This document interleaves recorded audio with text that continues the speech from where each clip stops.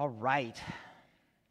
Well, when someone comes to visit your home, what do? Someone comes to spend some time with you, what do? How do you prepare? What do you do when they come into your house? You might say, well, it depends on who it is. If it's somebody I know really well, I might just turn toward the door and it's unlocked. Come in. But maybe it's somebody else, and we've been given a little bit of a warning, and so we scurry about cleaning the house up and getting everything ready. Maybe it's that old pal we have, or maybe it's somebody that's just larger than life. I think we've tossed the phrase out before that there's such thing as a refrigerator friend. You know, the kind of person that can come in and they're welcome to go in the refrigerator whenever they want to. Pull out some mayonnaise and some bread and some cheese and cold cuts and make themselves a sandwich. A refrigerator friend, they're the easy kind to welcome into the home, to share time and space under our roof with them. But if it's somebody larger than life, somebody distinctly known to the world, that can be a little bit more intimidating. You know, when we apply that to the church, churches have this thing of where, you know, there are certain folks that we just always expect to be there every single week. And there's this sense of, hey, we're together. It's just time to be together, and kind of that refrigerator friend. This is your church. It's your place. You know where to turn. You know what to turn on and turn off. Then there are guests, and we always have this special mindset, hey, there might be guests this morning. Let's make sure that whatever their needs might be, whatever questions they might have, how can we be ready for them? When I was on staff out at Bel Air Presbyterian Church, a good number of years ago, I was the director of college ministries. And so we had members showing up, and we had guests showing up. But one of our members happened to be at the time President Reagan and his wife Nancy. And so when they would show up, it was a different story altogether. You know, there were roped off areas. They sat in their own pew. They had Secret Service people with them, special places for their cars to come and go, and other people held aside, and different arrangements were being made. Refrigerator friends, larger than life. You know, when we talk about the breadth of connection, it's also what we've been talking about in our sermon series with you. That in this sermon series, we have been exploring God's presence with us. That we know that divine presence with us would be that the divine God, the God who is, with all the power that God has, all the glory that God has, that this God is with us. Today, our conversation on this subject is called Remaining Close. We're going to be taking a look at a passage from the Upper Room Discourse. Now, this is a part of John's Gospel that we've actually studied before, and it's those chapters 13 through 17 that is part of that Upper Room Discourse. And all that time that Jesus was spending, according to John's Gospel, was in preparation of Jesus knowing that he was going to die on the cross, and having that conversation with his followers to prepare them too for that experience.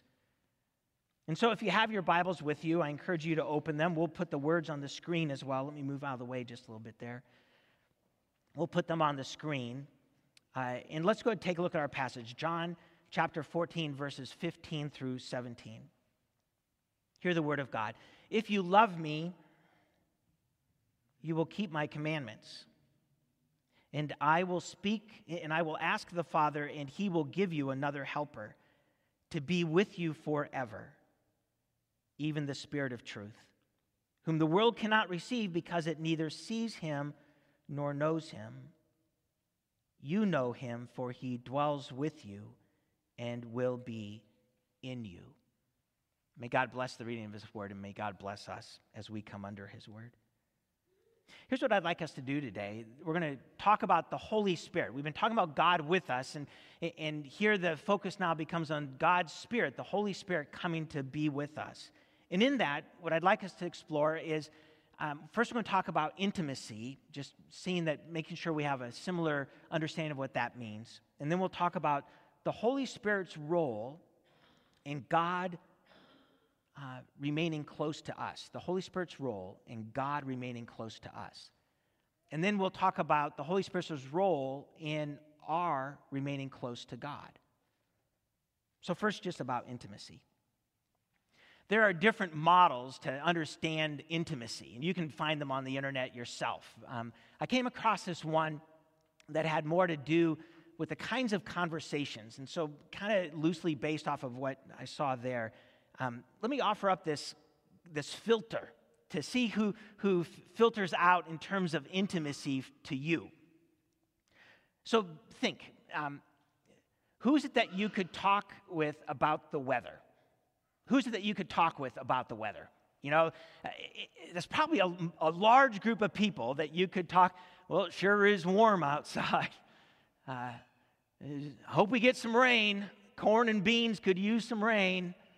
And you could have that conversation with just about anybody. All right, so if that's one filter, maybe a next step up would be someone you could share the things you did with this past week. Someone that you could open up your life and just the things that you did, and you would want to hear from them the things that they did this past week. Maybe a filter above that would be that someone that you feel comfortable sharing your opinions and beliefs. Your opinions and beliefs. Maybe we need to hit pause here, because maybe if you're that extroverted person that goes, I can share all of this with everybody all the time. And the rest of us go, ugh. What's the filter then beyond that? How about that filter where we're comfortable sharing our feelings? To be able to share our joys, our struggles, maybe some of our fears. And then even beyond that, the level of intimacy where we can share our deepest needs and our greatest yearnings, our longings. Sifting out intimacy. When you apply that to God, God wants to have the very deepest of intimacy with all of his children.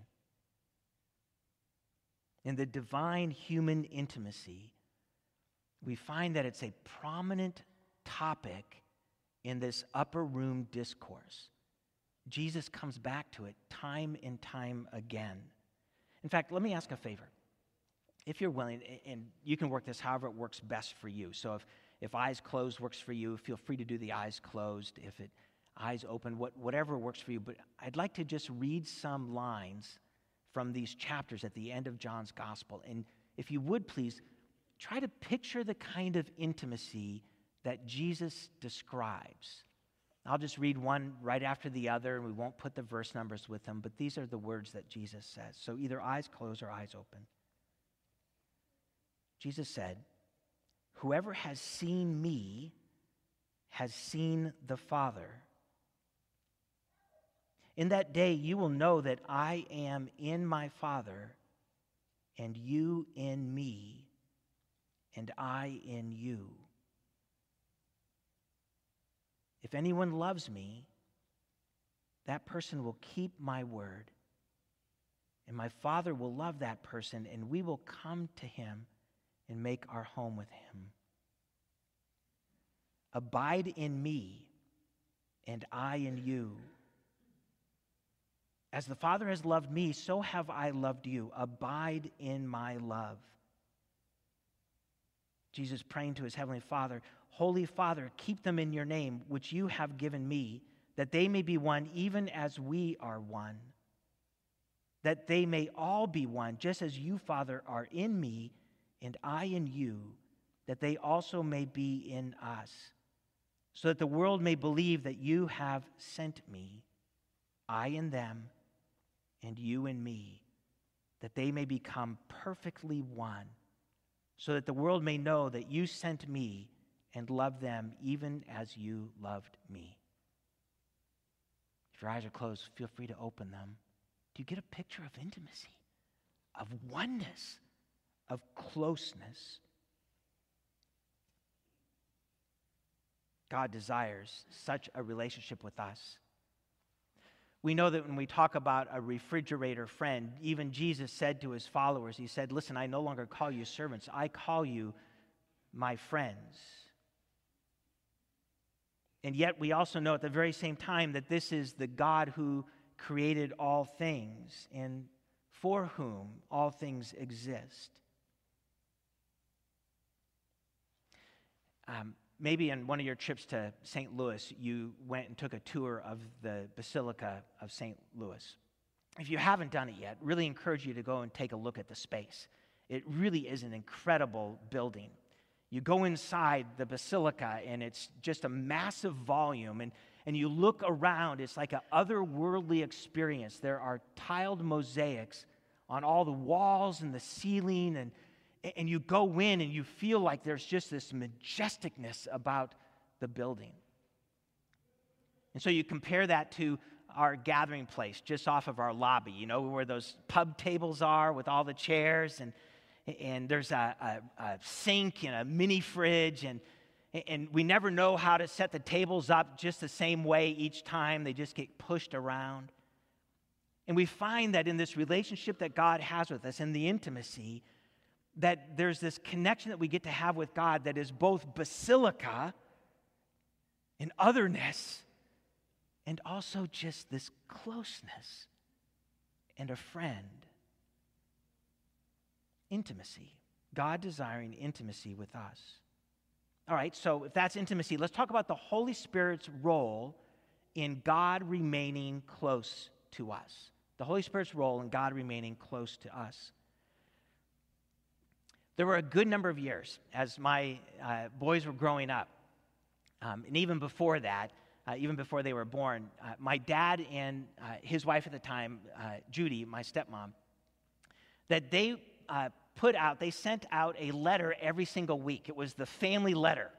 We all knew that we were going to get it in the mail, and it was a pulling together. I come from a family that's had a number of divorces and disconnects and additions in the midst of it. And so my dad and my stepmom did this to kind of keep us all connected, remaining close with each other. So I have step-siblings. At the time, it was a sister, Sally, and a brother, Scott, and a sister, Cindy. They came in with my stepmother, and unfortunately, my stepsister, Sally, died too early, and but the letter came nonetheless so that I could know what was going on with Scott and Gina and their kids, and that would be filled in the letter, and what was going on with Cindy and Gerald and their two girls, and what was going on with my brother and his wife Natalie and their son Jeremy. And they would all know what was going on with Vicky and me and our two boys. Not only did the siblings get to hear about each other, but then Dad and Judy would include information about grandparents and aunts and uncles, and it wasn't a whole lot of depth in the letter, but you'd get a little bit of introduction. That was my earthly father doing the work of trying to help us all stay close, connected. What we find here in Jesus' words in our text, that he's asking of God, and God the Father would send the Spirit into this world. In fact, if we read verse 16, and I will ask the Father, and he will give you another helper to be with you forever, even the Spirit of truth, whom the world cannot receive, because it neither sees him nor knows him. You know him, for he dwells with you and will be in you. Let's focus on that word, helper. Maybe your translation had advocate, or your translation had counselor or comforter. In the ESV, it's helper. The word in the Greek is paraclete, that another paraclete. The word, if you pull it apart, it actually means one who comes alongside. And so Jesus goes, I'm going to ask the Father, and he's going to send you another paraclete, one who comes alongside. As you have probably heard before, that I tend to enjoy the commentaries that are produced by Dale Bruner. So I find him to be a marvelous reflector on God's word. Here, when he looks at the text and he looks at the use of the word paraclete, and it's also its verbal form in the New Testament, he comes to the translation of true friend. That God would send us a true friend, another true friend. Paraclete. Then that way that Jesus describes it, that he says it's another. Key clue in our understanding of the intimacy that we get to have with God, of who this is that God is sending to us. When Jesus says another paraclete, he identifies himself as a paraclete, as one who has come alongside, as a true friend to his followers. As is Jesus, so is the Spirit. As Jesus was sent into this world by the Father and befriended the followers, that here the Spirit is being sent, another paraclete. You know, when we look at the Old Testament, we find that God the Father seems to be the main actor. He gets the attention. In fact, the attention of the Spirit. When we go back into the Old Testament, we find that the Spirit is focused on the work of the Father in this world. When we get to the Gospels, we find the attention now being on Jesus, the second person of the Trinity. And even when we look at the text of the Gospels, we find that the Spirit is focused on Jesus. And then came Jesus' death on the cross, his resurrection.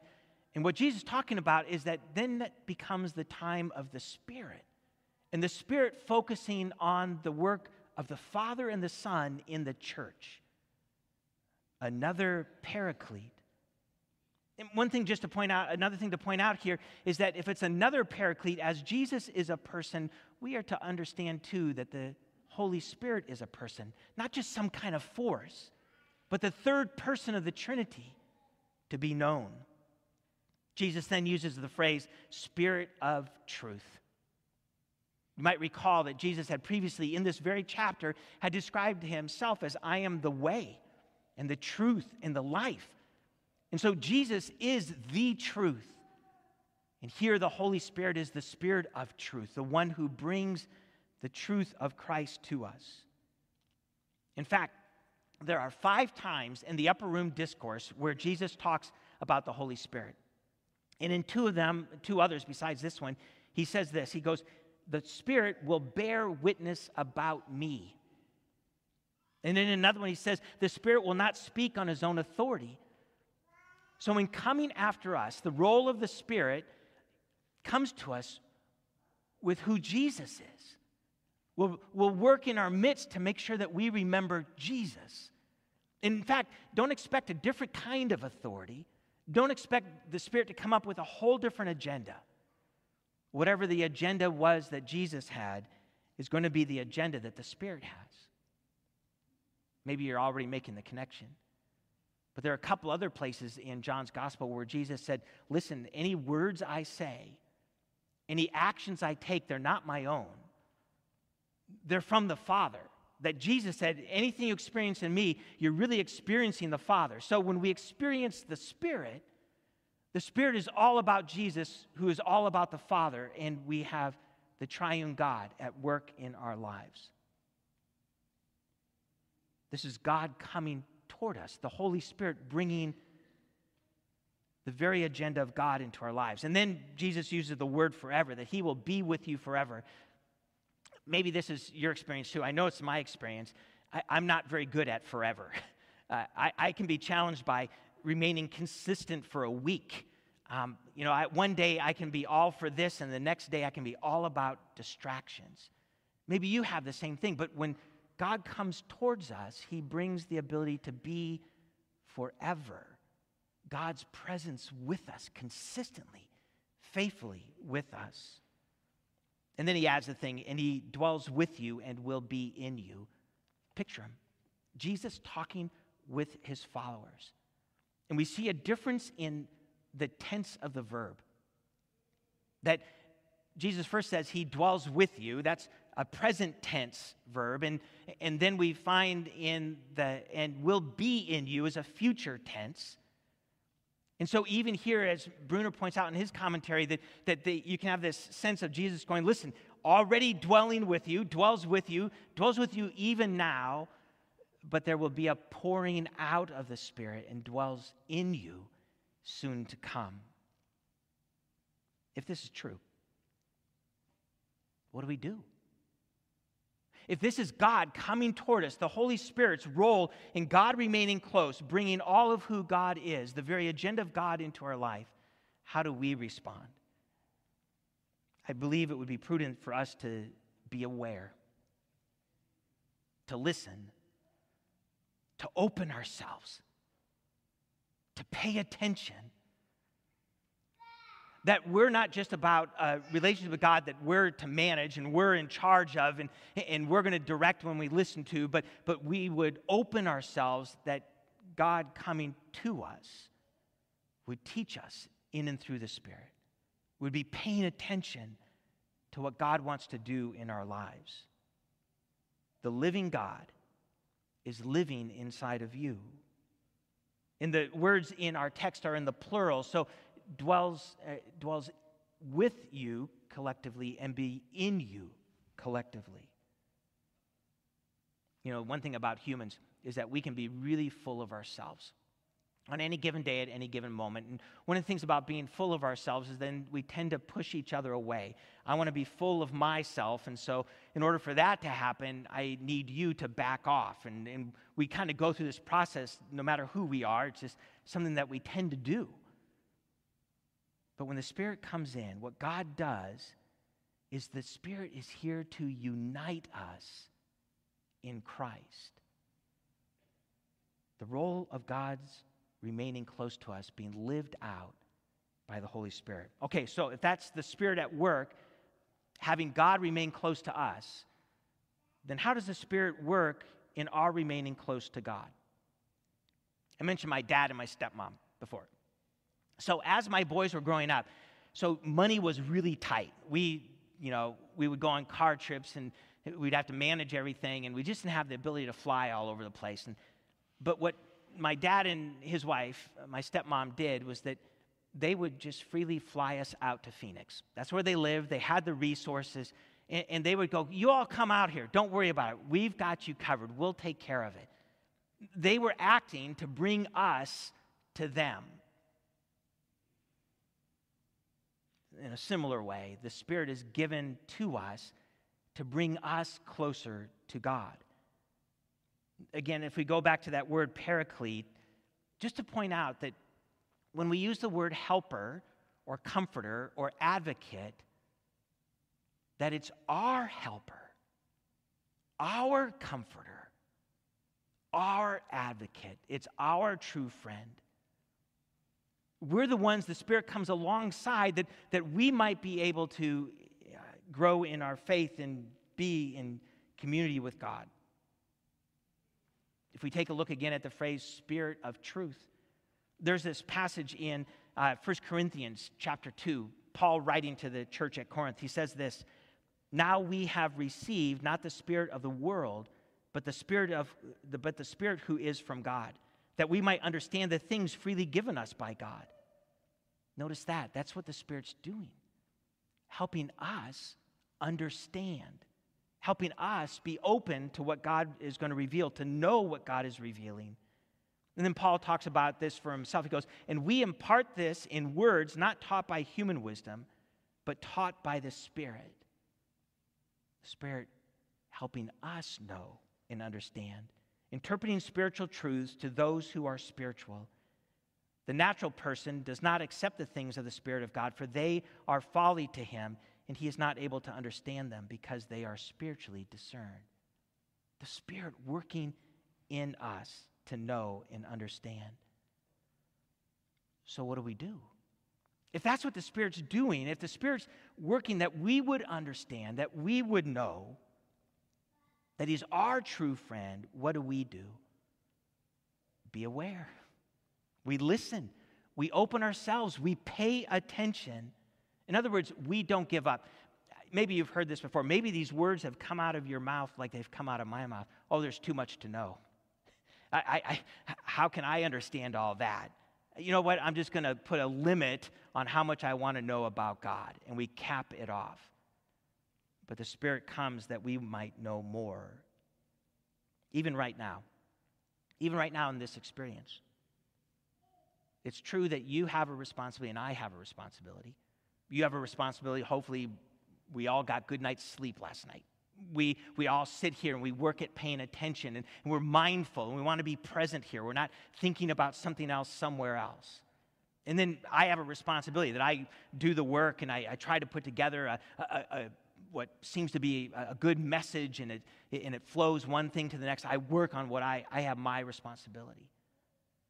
But in truth, the one who is working the most here is the Holy Spirit. It's impossible to understand these things apart from the work of the Spirit in our lives. In fact, the very words that I say may not be the ones that God would use to communicate what He wants you to understand in this midst. Oh, I may be saying, you may be hearing these words, but the truth that God reveals in your heart may be something altogether different, that God is making those connections because the Spirit is at work helping you to remain close to God. The living God is at work drawing you closer to Himself. So let me finish with this. What do we do? We've already covered it. What do we do? Of course, we're going to be aware, we're going to listen, we're going to open ourselves up, we're going to pay attention. But then Jesus also provides those words in verse 15. If you love me, you will keep my commandments. You know, in our language, we're used to a conditional clause having some iffiness to it. Like, is it going to happen? There's a way in the original language to be able to write it so that it's not something you're not sure that's going to happen. It actually has way more confidence to it. If you love me, and you will love me, that's the way this is written. If you love me, and you will love me, when you love me, you will keep my commandments. You will keep my commandments. And then that's when Jesus provides the words, and I will ask the Father. So what do? We keep loving. In response to what the Spirit has already done in our lives, we keep loving God. We keep loving Christ. We keep following the commandments of Christ. And knowing that Jesus is the one who is asking the Father, and the Father is the one who provides the Spirit for us. You know, it can be tempting in our experience of Christianity today to have a Christianity that's only past and future. A Christianity that where we go, listen, I'm saved. Jesus died on a cross. And some time ago I said yes to Jesus. I'm saved. And so it's past. And then we think about, yes, I'm going to heaven. And I'm looking forward to spending all of eternity with God in heaven forever and evermore. And so we have this kind of Christianity that's both past and future. The Holy Spirit's involvement communicates that it's the ever-present now. That faith is not just about past, being saved, and about future, living with God in heaven, but the Spirit is given for the ever-present now, that we might love God, submit to Him, and that in His name we would love others, we would minister in His name, that we would share the good news about Jesus, that we would tell other people about our faith and about who Christ is, and about the Father, the Son, and the Holy Spirit. That we would experience transformation, that we would serve, and that we would enjoy God. In other words, that we know through the power of the Holy Spirit, in fact, even our very experience of the Holy Spirit, that God is both our refrigerator friend and someone who is larger than life, the eternal God of all things. May you know His presence in your life even today. Let's pray together. Father, we thank You that indeed You have a desire for us to know You, and that You would send Your Spirit into this world, that even our very hearts would be quickened. And that, God, You desire to be present with us, and You are present with us every single day. That if we've said yes to Jesus, that we know we have Your Spirit in our lives. God, may we be full of your Spirit. May your Spirit's voice be the loudest one in our lives. May it be the one that directs us when we're alone or when we're with others. God, help us to remain aware and open, people who listen and pay attention to you. God, help us to remain close. And thank you for accomplishing that through the gift of your Spirit. We pray this in Christ's name. Amen. Let's stand and sing.